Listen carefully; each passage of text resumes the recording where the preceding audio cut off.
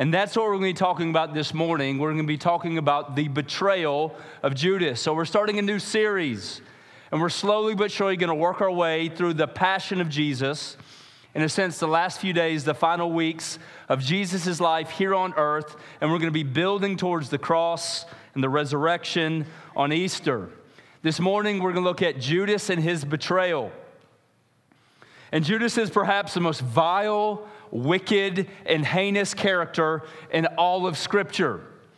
If you guys think back, do you remember your high school days, maybe your early college days when you took English 101 and you read Dante's Inferno?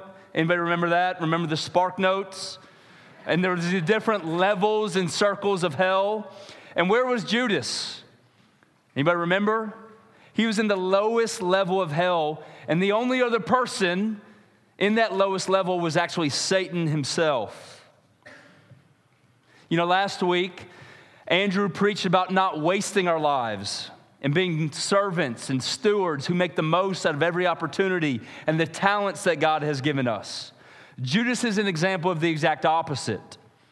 Judas is the definition of a wasted life. Someone who wasted 3 years of discipleship with Jesus. Someone who wasted every opportunity. He is an example of a wasted life. And his name has become synonymous with betrayal. Did you know this? Did you know that you'll find the word betray 40 times in the New Testament? And every time that word appears, guess what? Judas's name is in that exact same verse. We're going to look at Judas's betrayal this morning. But after he betrays Jesus, he actually decides he's wrought with guilt and conviction. And the only thing he knows to do is to actually end his life by hanging himself. And after Judas meets his demise, we never hear from him again. He completely disappears from the pages of Scripture. So you might be thinking to yourself, I've never heard a sermon on Judas. I've never preached a sermon on Judas. But I'm betting that this sermon is for the really sinful people, right?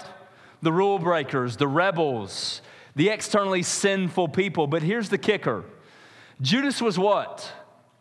He was a disciple of Jesus. He was amongst the inner circle. He was a friend of Jesus. He was actually in ministry. Some would say he was a deacon, a leader, an officer in the early church. So I hope that this sermon is interesting for everyone, but this sermon is actually particularly addressed to the church attenders, to the small group participants, the disciple makers, the leaders, and those engaged in ministry. The story of Judas gives us an example. It gives us a warning for those in ministry. So we're going to have a couple points this morning. The first is this. We're going to look at betrayal in Judas, and then we're going to look at the betrayal in us. So if you guys could, you're actually going to need your Bibles this morning. We're going to be in Mark 14. I'm going to read first Mark 14, 1 through 11. So if you could read with me. It says this, it was now 2 days before the Passover and the feast of unleavened bread. And the chief priests and scribes were seeking how to arrest him, that's Jesus, by stealth and kill him. For they said, not during the feast, lest there be an uproar for the people.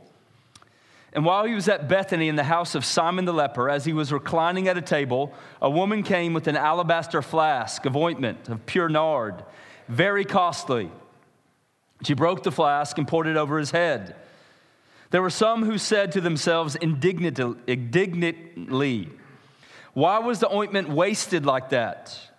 For this ointment could have been sold for more than 300 denarii and given to the poor. And they scolded her. But Jesus said, leave her alone. Why do you trouble her? She has done a beautiful thing to me, for you always have the poor with you. And whenever you want, you can do good for them. But you will not always have me. She has done what she could. She has anointed my body beforehand for burial. And truly I say to you, wherever the gospel is proclaimed in the whole world, what she has done will be told in memory of her. Then Judas Iscariot, who was one of the 12, went to the chief priest in order to betray him. And when they had heard it, they were glad and promised to give him money. And he sought an opportunity to betray him. So first, let's look at the betrayal in Judas. And let me give you a little context. If you guys picked up on this, it's the week of Passover. In fact, in chapter 14, verse 1, it says that it is 2 days before the Passover and feast of unleavened bread. Now, here's what you need to know about the Passover. This was the most important feast and festival in national history for all Israelites and Hebrews. This would almost be like a combination of July 4th and Christmas. And here's what the Israelites celebrated. They celebrated being delivered, being freed from Egypt. So think back to the Old Testament, to the book of Exodus, when the people of Israel are enslaved to Egypt. If you guys remember, God, through a series of 10 consecutive plagues, uses Moses to bring Israel from being enslaved by Pharaoh and an evil nation, a superpower of Egypt, and he leads them out of Egypt to the promised land. Y'all remember that story? And that's what the Israelites would remember and celebrate during the Passover meal. And then you fast forward to Jesus. And what we're reading right here in Mark 14, once again, the Hebrews are enslaved. But this time they're not enslaved to Egypt, but to who? To Rome. And Rome is a superpower. And so you can just imagine as these people are celebrating and meditating and thinking about deliverance, all right, there's rebellion in the air. This is a season of political unrest. And they're thinking maybe, just maybe, there might be a leader, a savior, or a Messiah, similar to Moses, who could free us not from Egypt, but from Roman control. And maybe, just maybe, Jesus might be that leader. And so that's where the story picks up. And if you were to look at Jesus' calendar, if you could look, pull out his iPhone and check, how did he spend this week? Here's what his calendar would say. On Monday, he enters into Jerusalem, and we call that the triumphal entry. Y'all remember this story? Jesus is riding on a colt. The people gather, and as Jesus enters into Jerusalem, they're throwing down palm branches, and they're throwing their garments and cloaks on the ground, and they're screaming out what? Do y'all remember? They're saying, Hosanna, which means praise be to God. That's what happens on Monday. Then on Tuesday, Jesus kicks the door down and breaks into the temple, and what does he do? He cleans it out, and he gets rid of the money changers and the merchants and the lenders, and he drives them out. And then on Wednesday, now that the temple is clean and clear and nice and quiet, Jesus takes the day and he preaches and he teaches. And where this story picks up, it's Thursday. It's 2 days before the Passover meal. Let's talk about who Judas is. All right, the name Judas is very similar to Judah. Y'all get that? And what the name means, it means two things. It means first, God leads, and second, object of praise. So we're focusing on Judas, and he's got a name that means God leads, an object of praise. And this is a paradox, right? Because on one hand, his name means God leads, but he is not led by God, he's led by who? He's led by Satan. And his name means object of praise. And there was no one more unfit for praise and worship and glory than who? Than Judas. But his second name is what? Iscariot. And Iscariot combines two words, Ish and Kerioth. Okay, Ish and Kerioth. Ish means from, and Kerioth was a town. So we got Judas from the town of Kerioth. Now, here's what's interesting about Judas. He is the only disciple, so he is the only one of the 12 who was not from Galilee. Galilee was the north. Judas was from the south. Now, what does that mean? Does he like fried chicken and sweet tea and college football? Well, it means he was just a little different than the rest of the 12. These guys were coworkers. They were brothers. They were friends. They were family members. Judas probably early on felt a little bit like an outsider, because he was from the south rather than the north. But here's what we do know about Judas. He was devout, he was patriotic, and he was a zealous Jew. And in fact, Judas had a very particular role amongst the disciples. He had a job description. He had a position. He was an executive amongst the 12. Does anybody know his job? He was the what? He was the treasurer. There you go. So I don't know why Judas was picked to be treasurer. Maybe they went out to eat, and Judas was the one friend who was good at like calculating how much to tip the waiter. Maybe he was good at splitting up the ticket really well. Maybe he did great with spreadsheets and Excel documents. He knew how to bargain. But we do know this, Judas had an interest, he had an aptitude when it came to money. But here's what's really interesting. Judas was in charge of the money bag. So what does that tell you about the other disciples' perception of him? They trusted him because they gave him all the money. This tells me that Judas was a fantastic hypocrite. He concealed it. No one suspected that he was going to betray Jesus. And so Judas, more than likely, he hung around the outside. He was a part of the 12, but he had no intimacy with Jesus. And here's what, as we piece together how Judas viewed Jesus, here's what we understand. That he viewed Jesus as a Messiah. The Messiah simply means Savior. It means anointed one. It means leader. But Judas had the wrong impression of what type of Messiah Jesus would be. Judas was under the impression that Jesus was going to be a political Messiah. He was going to be a physical Messiah, and that Jesus' primary purpose was to overthrow Rome.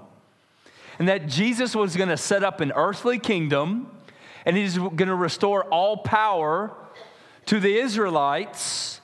And Judas was hoping at the very end that he could get in on that prosperity and that glory when Jesus took control. Does that make sense? That's what Judas understood. So do you see how Judas views Jesus? He views him as a means to an end. He was attracted to Jesus, but he never loves Jesus.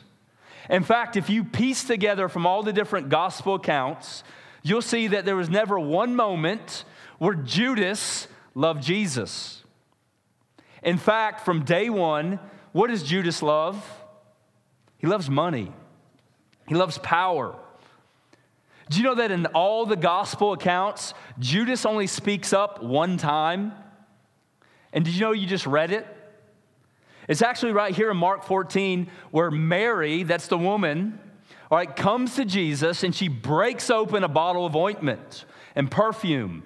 And it's extremely priceless and valuable. And she cleans Jesus' feet. She wipes his feet with her hair. And somebody speaks up and says what? Somebody gripes, somebody complains, somebody moans and says, we could have used that money to serve the poor. Well, guess who's speaking up right there? For the first time in the gospel accounts, it's who? It's actually Judas. Well, why does Judas speak up? Is it because he loves the poor and he's philanthropic and merciful or generous? You want to know why Judas finally speaks up? It's not because he loves the poor, it's because he loves money.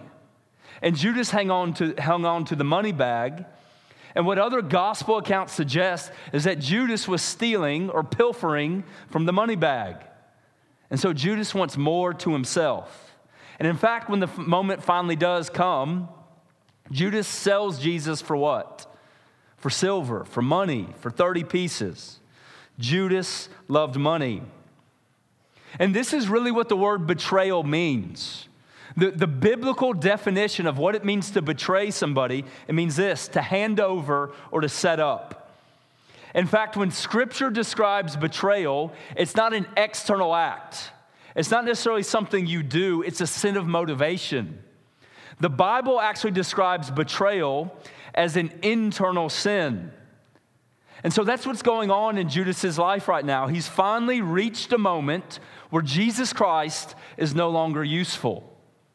And so for the past 3 years, Judas has been following Jesus and just hoping that one day Jesus would take power, take control of the country, and he would benefit.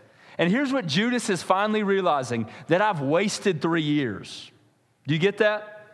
That this has been a waste of my time, that he is not a political savior. So just in the same way that a stockbroker dumps his stock the moment it's not producing, in the same way, maybe ladies, you get rid of a sweater or a dress the moment it's no longer in style. Maybe you guys who filled out a bracket this week, the moment you trash your bracket because it gets busted by an underdog and Cinderella team, do you see what Judas is doing? He is just kicking Jesus to the curb because he's no longer useful. There's no benefit, there's no worth, there's no value. He realizes, I've got no use for Jesus Christ. And I got to get out while I'm ahead. And so what do we see in verse 10 is that Judas actually initiates this plot. Verse 10 says that Judas goes over to the chief priest to discuss, to deliberate, how can he betray Jesus? So that's where we see betrayal in Judas. Well, next, point number 2, let's see the betrayal in us. If you guys could, read with me. I'm going to read verses 12 through 25. 12 through 25, and it says this: On the first day of the unleavened bread, when they sacrificed the Passover lamb, his disciples said to him, "Where will you have us go and prepare for you to eat the Passover?" And he sent 2 of his disciples, and he said to them, "Go into the city, and a man carrying a jar of water will meet you. Follow him. And wherever he enters, say to the master of the house, 'The teacher says, where's my guest room, where I may eat the Passover with my disciples?' And he will show you a large upper room furnished and ready. There prepare for us." And the disciples set out and went to the city and found it just as he had told them. And they prepared the Passover. And when it was evening, he came with the 12. And they were reclining at a table eating. And Jesus said, "Truly I say to you, one of you will betray me, one who is eating with me." And they began to be sorrowful and say to him and one another, "Is it I?" And he said to them, "It is one of the 12, one who is dipping bread into the dish with me. For the Son of Man goes as it is written. But woe to that man to whom the Son of Man is betrayed. It would have been better for that man if he had not been born."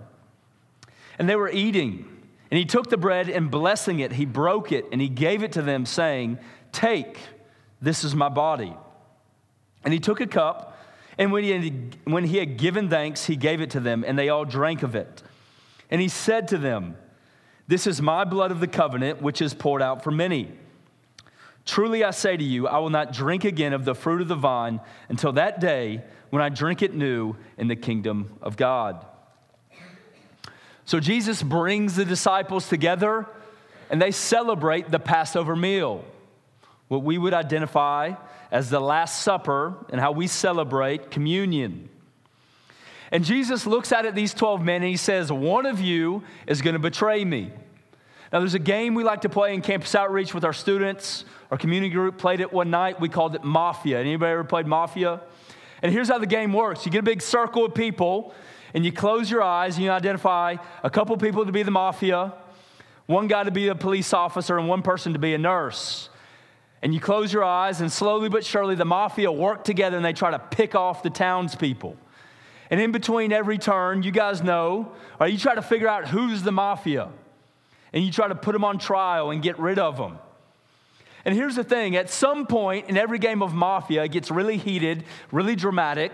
And usually it's like the outspoken young guy points across the room. He's like, "This guy's in the Mafia," right? It's Brett, it's Steve, it's Joe. I know, right? Because he said this, or he winked, or his voice went up. I know he's in the Mafia. Well, if you read this story, Jesus would be a really bad Mafia player. Because what does Jesus say? He's like, "I think it's one of you guys. It's one of the 12. It's maybe one of you." I mean, if a Hollywood producer or director was filming this scene, it wouldn't play out this way. There would be this dramatic moment where Jesus looks across the table. There's an extreme close-up, and he says, "Judas is the betrayer." But that's not what happens. Jesus is indirect. He just says, "One of you will betray me." Well, why does Jesus say it this way? Why is Jesus not specific? I believe Jesus is being purposely ambiguous. And I'm going to give you 2 reasons. One now and one later. And the first reason is this, is because Jesus is calling the disciples and you and me to check our hearts. Jesus is calling the disciples and you and me to check our hearts. Do you see how the disciples respond? They say, "Is it I? Can it be me?" And if you go to the original language, here's what the disciples are saying. They're saying, is it me? Maybe me? Could it be me? Could I betray Jesus? And the point Jesus is trying to make is that we all have a little Judas in us. We all have a little Judas in us. We are capable of subtle betrayal. Let's get real deep just for a second. Let's look at the structure. This is why I said you need your Bible. Let's look at the structure of this passage. If you start in verse 10, you'll see that the passage starts with a focus on who? On, help me out, Judas. Okay, so the passage focuses on Judas. Now let's go to the end of the passage. If you go all the way to verse 50, the passage ends focusing on who? Help me out. The disciples. Verse 50 says this, they all left him and fled. Now isn't that interesting? The beginning of the passage starts with Judas and his betrayal, but in the end we get all 12 disciples and they all what? And they all flee, and in the middle we get what? We get the Passover. We get the Lord's Supper. We get the communion meal. Do you understand what Mark, the author, is trying to communicate? What Jesus is trying to suggest? He's saying that your sin demands my death. In a sense, what Mark is trying to answer right here is the question, why did Jesus have to die on the cross? Why did Jesus have to give up his body? Why did Jesus have to pour out his blood? And the answer is the middle of this passage. It's because of the sin of you and me, the sin of Jesus' disciples, his followers.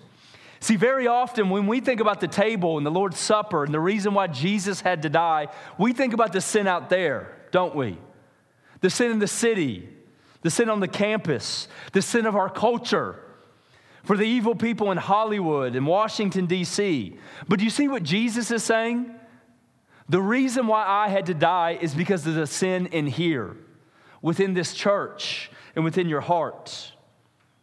You see, every time we participate in the Lord's Supper, Jesus is reminding us that your sin required my sacrifice.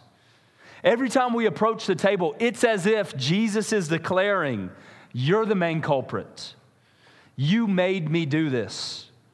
You forced me to die on the cross. So do you see what Jesus is calling out of his disciples? Do you see what Jesus is calling this church to do? He's saying confess.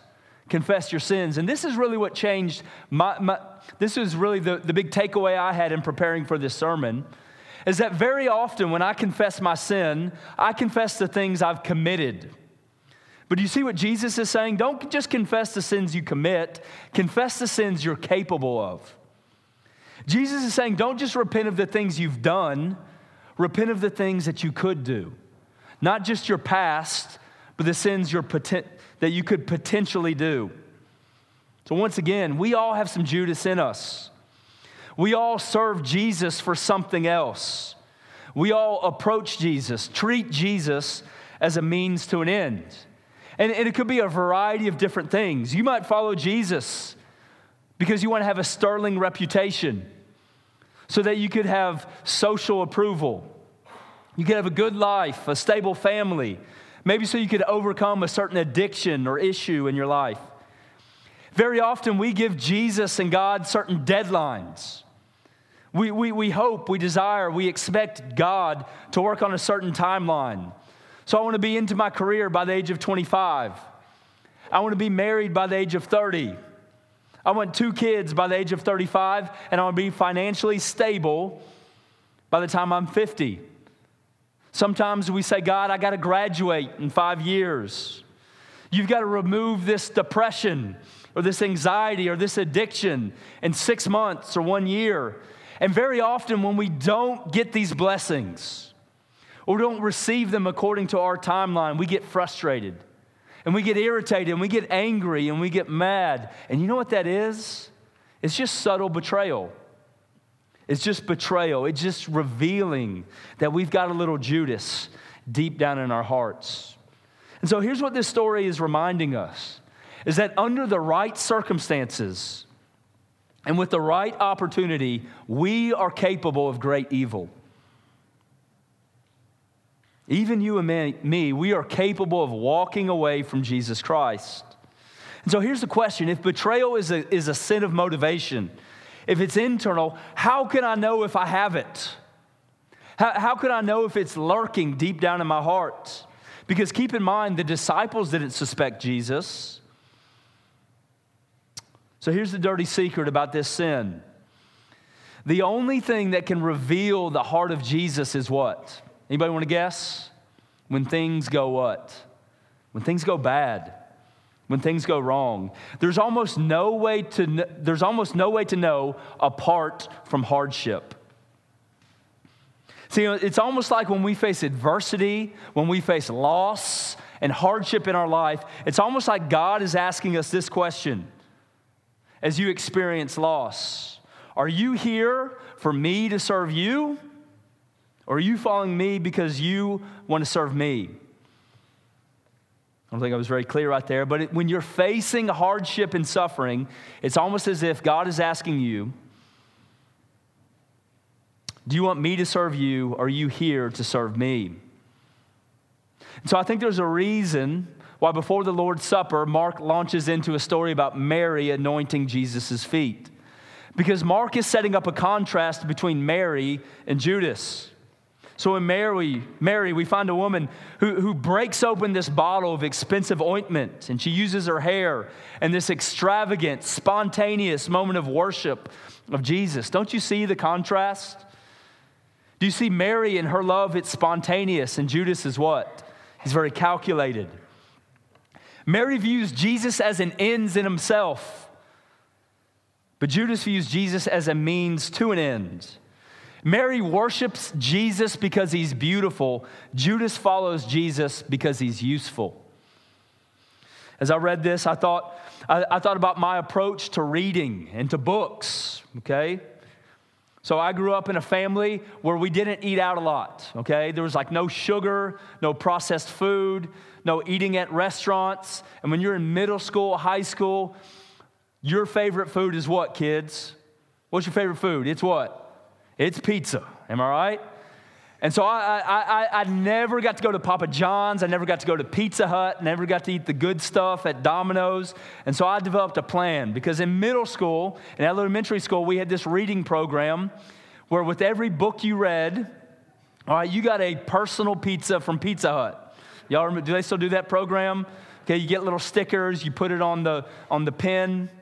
Okay, and I think every 5 books, you got a personal pan pizza, which is about the size of a bread plate, and they strategically place about 4 pepperonis on it. But I was in, all right? That's my only way to get pizza. And by the way, my mom's an incredible cook. She's going to listen to this sermon later, okay? She's a great cook. And looking back on it, her food is better than Pizza Hut. But, all right, in elementary, you don't realize that. And so, guys, I started just crushing books, okay? I grew up in the city of Nashville, and I read so many books that at the end of the year, okay, they recognized me as a top 5 reader in all of Nashville, okay? And I got an award from the mayor himself at like the downtown Parthenon, okay, because I read so many books. Now, why did I read books? I went through the whole Hardy Boys series. Why? Because I love fiction? No, because I love pizza, okay? And books were a means to an end. They were a way for me to get more pizza. I approached reading like Judas. Do you see that? Books were a means to an end, but today I read more than I've ever read. Not because I have to, not for pizza, but because I want to, all right? The books, the biographies, the fictions, the stories, they develop me, they challenge me, they engross me. I read like Mary just because I want to, just because I love to. It's a spontaneous sacrifice. So I want to show you a quick picture right here. You guys know me. I'm a very cultured, artistic individual. All right, don't laugh. But this is a painting. I want to make sure you guys get your money's worth. I know we got a lot of smart, intelligent people in the room. So this is actually a picture, okay? It's a painting called The Taking of Christ. Does anybody know the painter? Oh, wow, we got it. Caravaggio, okay? This was an Italian painter. If you see right here, Caravaggio is depicting the betrayal of Jesus. So you see right here in the center, we've got Jesus, and Judas is betraying Jesus with a kiss. And here's what's really interesting. Did you know that Caravaggio, the painter, actually painted himself into this portrait? He's actually in the top right corner, and he's holding a lamp. You see that? But here's what's interesting about this portrait. What is front and center? Is it Jesus and Judas? What's in the very middle of the painting? It's what? It's the soldier. And the soldier is wearing this shining, glimmering armor. And there's a reason for that. Because here's what Caravaggio was intending to do with this painting. He's holding the light, and it's reflecting off the armor.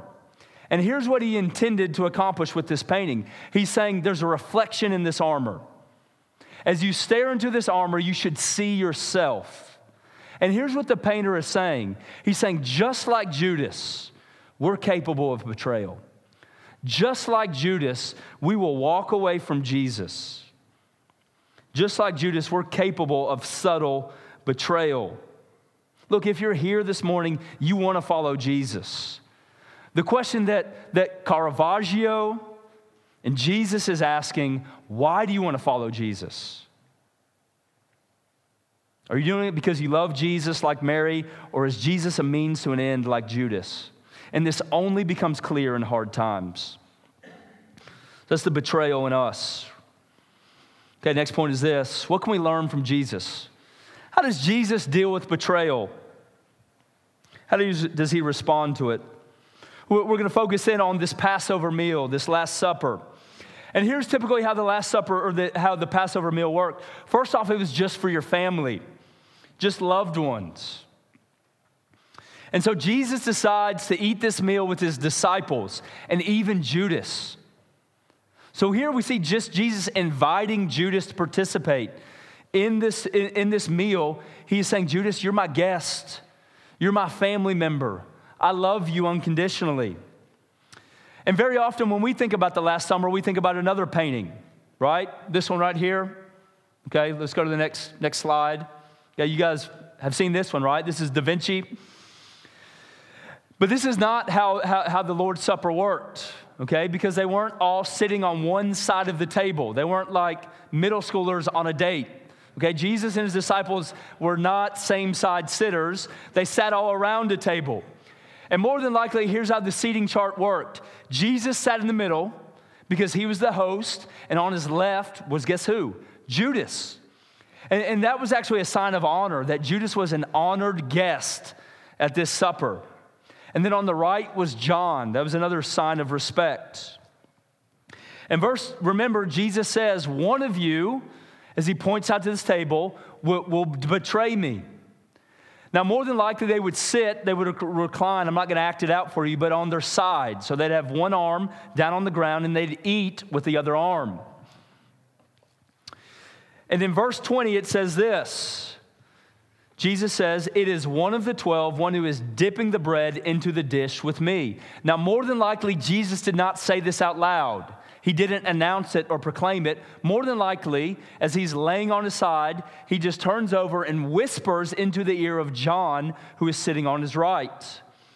And so what Jesus says is the one person who takes the last piece of bread, that's who's going to betray me. He doesn't announce it, he whispers it to John. Now, the piece of bread that Jesus is describing is called the sop. Doesn't that sound good? You want to know what the sop was? It was the last piece of bread. And they had this big bowl, and it's full of oil and dates and nuts and dried fruit. And the sop was the last piece of bread. So think about almost like fruit cake, right, that you throw away when you get it for Christmas. All right, this was a delicacy in ancient Israel. It was jam-soaked bread. And whoever got the sop was the most honored guest at the meal. So I was trying to think of like a modern day equivalent. It's when you and your buddies, you go eat a bunch of wings, right? And everybody's looking at the last wing. Whoever gets the last wing, right? That's the honored guest. When you're grilling out, whoever gets the biggest burger. You know, that one nacho that's connected to all the others and has the most cheese on it. That's what we're talking about right here. And Jesus says, whoever eats the sop, that's who will betray me. And Jesus hands it to who? He hands it to Judas. But do you see the honor, the respect, the courtesy that Jesus shows Jesus? And I told you earlier, there's two reasons. There's two reasons why God doesn't say it's Judas. why Jesus doesn't just call him out. One is because he wants us to check our hearts. But the second is he desires for Judas to repent. He wants Judas to repent. Do you see what Jesus is acting out? He's acting out 2 Peter 3:9, that God is patient, and he wishes that none should perish, but all should reach repentance. Do you see the patience of Jesus?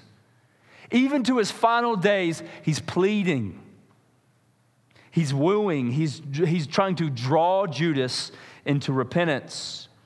He's not trying to condemn Judas. He's just trying to convict him. He's trying to melt him rather than shatter him. Do you see what Jesus is acting out? He's saying, Judas, look, I'm giving you the sop. You get the last piece of bread, but in less than 24 hours, I'm about to give you my what? My body. And here's what's interesting. Do you know in this Mark passage, but every gospel account of the Passover meal, do you know what is not mentioned? What was the main course for the Passover meal? It was what? It wasn't bread, it was the lamb. Did you know that the lamb is never mentioned in any gospel account? And it's not because Jesus is going vegetarian in his final days. It's because Jesus is the lamb. And when Jesus shows up on the scene, people say things like this: look, there's the lamb that will take away the sin of the world. So do you understand what Mark is saying? He's saying the lamb is here, but the lamb's not on the table, the lamb is sitting at the table. See, Jesus is offering forgiveness to Judas moments before his betrayal. And so if Jesus is willing to offer forgiveness to Judas, do you think he can offer forgiveness to you? It doesn't matter what you've done, what you've said, what's happened in your past, what's been done to you. If Jesus can offer forgiveness and grace and mercy to Judas, he can offer it to you. But Judas doesn't take it. He doesn't receive this grace. In fact, he leaves. And at this point, it's probably midnight.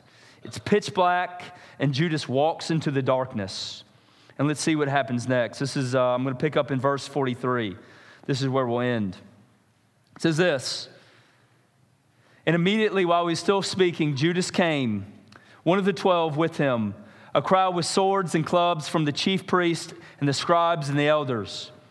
Now the betrayer had given them a sign, saying, the one I will kiss is the man. Seize him and lead him away under guard. And when he came, he went up at once and said, Rabbi. And he kissed him. And they laid hands on him and seized him. But one of those who stood by drew his sword and struck the servant of the high priest and cut off his ear. And Jesus said to them, have you come out against as a robber with swords and clubs to capture me? Day after day I was with you in the temple teaching, and you did not seize me. But let the scriptures be fulfilled. And they all left him and fled. So what does Judas do next? He leaves the meal and he goes straight to the high priest and he sells Jesus out for 30 pieces of silver. Do you know that in today's modern currency, that's $10 or $20. That's it. And that was the price of a slave in the ancient Near East. But do you see what that says about Judas? What did Judas think about the worth and value of Jesus? He thought he was worthless. Judas said, Jesus, you're basically worth a Sunday lunch, $10 or $20. And Judas gathers a crowd. He gathers men with swords and with clubs. He gets the Romans and the Jews. He gets Roman soldiers. Other gospel accounts say that he got a cohort of soldiers. That's about 6,000 soldiers. And guess what they were holding? Swords. But then he goes to the temple and he gets the temple police because they were the ones who would hold clubs. And the reason why Judas gets so many men, what do you think he's expecting when they go to get Jesus? He's expecting what? A fight, a battle royale in the garden. And so Judas approaches Jesus and he what? He kisses him on the cheek. And there's a reason for that. Kissing was very symbolic back in these times. If you were a slave, you'd kiss your master on the feet. If you were an inferior, you'd kiss somebody on the hand. But if you were equals, you'd kiss them on the cheek. And here's what we know about this word kiss. It's not just a one-time peck on the cheek. This isn't what your son gives you before he goes to bed. This is repeated. It's emphatic. Over and over again, Judas is breaking down and covering the cheek of Jesus with kisses. Now think about what a kiss represents. It represents intimacy, affection, tenderness. So don't you see that having affection for Jesus does not prove your love for Jesus? You can be near Jesus. You can be kissing Jesus and have no love for Jesus. Have you ever heard the expression kiss of death? This is where we get it from. Right here, Judas delivers the kiss of death. So even though Judas is in the presence of Jesus, he is filled with hatred and he's filled with Satan. And over the next couple weeks, we're going to be looking at the passion and how this story unfolds, and it is brutal. I mean, you're going to read about how the crowds hated Jesus and how Pilate was a coward towards Jesus and how Peter denies Jesus and how the soldiers were brutal. But as I read this story, to me, the most gut-wrenching moment, the hardest moment is the betrayal of a disciple. That's a unique emotional, spiritual pain. And do you notice how Jesus responds? Do you know what Jesus says to him after he kisses him over and over again? He calls him what? He calls him friend. Jesus looks at his betrayer and says, "Friend, what are you doing? Betraying the Son of Man with a kiss." So do you see? Judas goes into the garden expecting a fight, a battle, and a war, and Jesus responds with grace and sacrifice. Judas offers up the kiss of death, and Jesus responds and calls him friend. Do you see how Jesus is trying to seek out the repentance, the confession of his betrayer? It's almost like Jesus is pleading with Judas, and he's saying, "Look, Judas, it's not too late. I'll be your sacrifice. It doesn't matter what you've done. I'm willing to be your lamb, to be your sacrifice. Not only will I take away the sin of the world, but I'm even willing to take away your sin, Judas, if you will confess, if you will repent, if you will trust in me." We see that Jesus longs for the repentance of his betrayer. Last point. If that's what we can learn from Jesus, what can we learn from Judas? I told you earlier, this is a cautionary tale. And there's some lessons we can learn from Judas. I'm going to give you 4 points, practical applications. The first is this, is that God is sovereign over all human evil. Application number 1, God is sovereign over all human evil. We like to emphasize the sovereignty of God in this church. We talk about how God is all-powerful, he's all-knowing, he has wisdom, he's always good, that God is in control of all things. You do realize the all things includes human sinfulness, selfishness, and even betrayal. And look, this is a little bit of a mystery. It's a paradox. Because is Judas responsible for his disobedience? Is he culpable for his betrayal? Yes, absolutely. But at the same time, was it part of God's plan for Judas to betray Jesus? Yes, absolutely. In fact, this very betrayal was prophesied in great detail. If you read Zechariah 11:12, it actually prophesies that that Jesus would be betrayed for 30 pieces of silver. If you read Psalm 41:9, it says this, "Even my close friend in whom I trusted, who ate my bread, has lifted his heel against me." So the point is this, whatever human evil you may encounter, it could be on the news, it could be in your own life, it could be in your family, it could be amongst your friends. Whatever evil you may experience, you can rest and know that God is still sovereign, that he's still in control. He's not sleeping at the wheel. He is sovereign over all evil. Point number 2, another application. We got to beware the love of money. Beware the love of money. You know, Jesus tells us that the love of money is the root of all evil. Here we just read a story of a man selling out the God of the universe for what? For $20, a trip to the movies. Now, very often when we think about greed and the love of money, we think it only applies to the super rich, to the wealthy, to the 1%. But was Judas extremely rich? No, he wasn't. He wasn't. Greed applies to the rich, to the middle class, and even the poor. But in Judas's life, we see how far greed can take a man. It leads to his destruction and his damnation. We have to beware the love of money. Point number 3, application number 3, is that accountability is not automatic. Accountability is not automatic. Judas was in a small group. Judas had 11 accountability partners. Judas was not an occasional church attender. He was in ministry. He was teaching. He was leading. He was performing miracles. Now keep in mind, he was from a different part of the country, and maybe he felt like an outsider with these other disciples who were friends and coworkers and brothers. But here's the thing about accountability. You can't wait for it. You got to initiate it. You got to seek it out. I've talked to many men who attend church each and every week, who participate in community groups, who are not experiencing real accountability. You got to force it. You got to make it happen.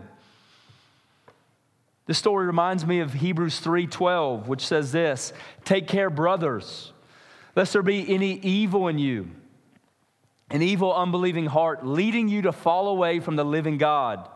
Exhort one another every day, as long as is it called today, that none of you may be hardened by the deceitfulness of sin."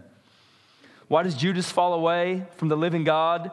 Why was his heart hardened by the deceitfulness of sin? Because he didn't seek out accountability and confess his sin. All right? Just being a church attender, even in this church, does not make you automatically accountable.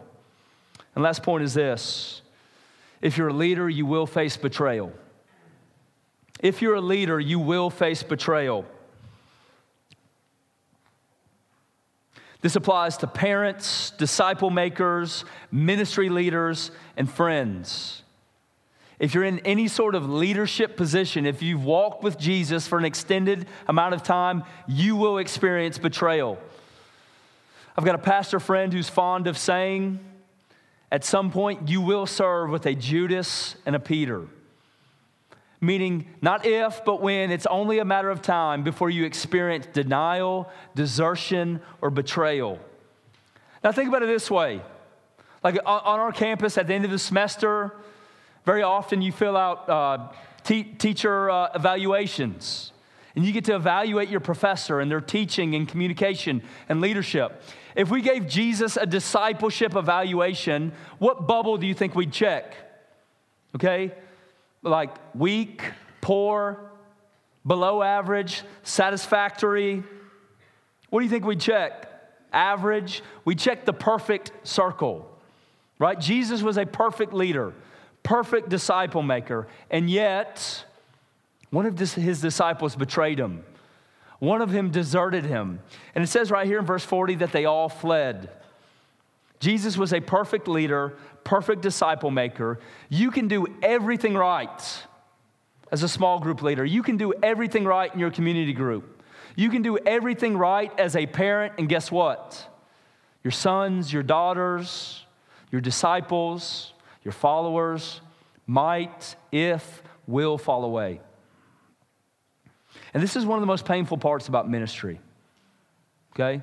And I've been in ministry just long enough to experience this several times. And there's a unique, special pain that comes from men and women that you've invested your life, your time, your energy into, walking away from you, deserting the faith, betraying you.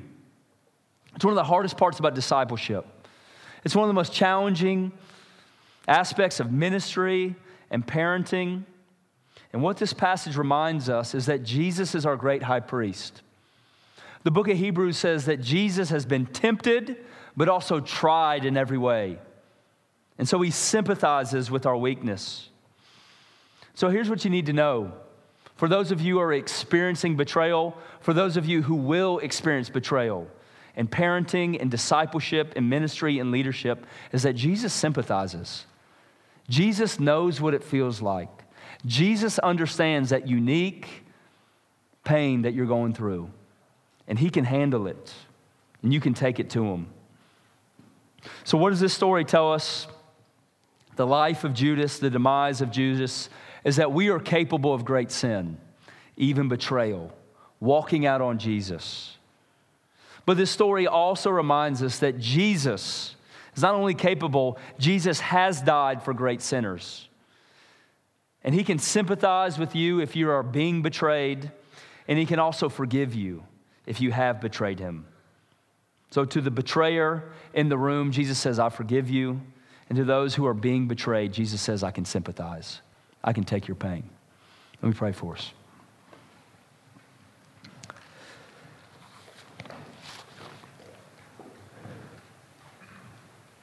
Dear Jesus, we thank you for this cautionary tale of a church attender, a ministry leader, of someone who is amongst the 12. Lord, I pray that we would all realize that we are capable of betrayal and walking away from you.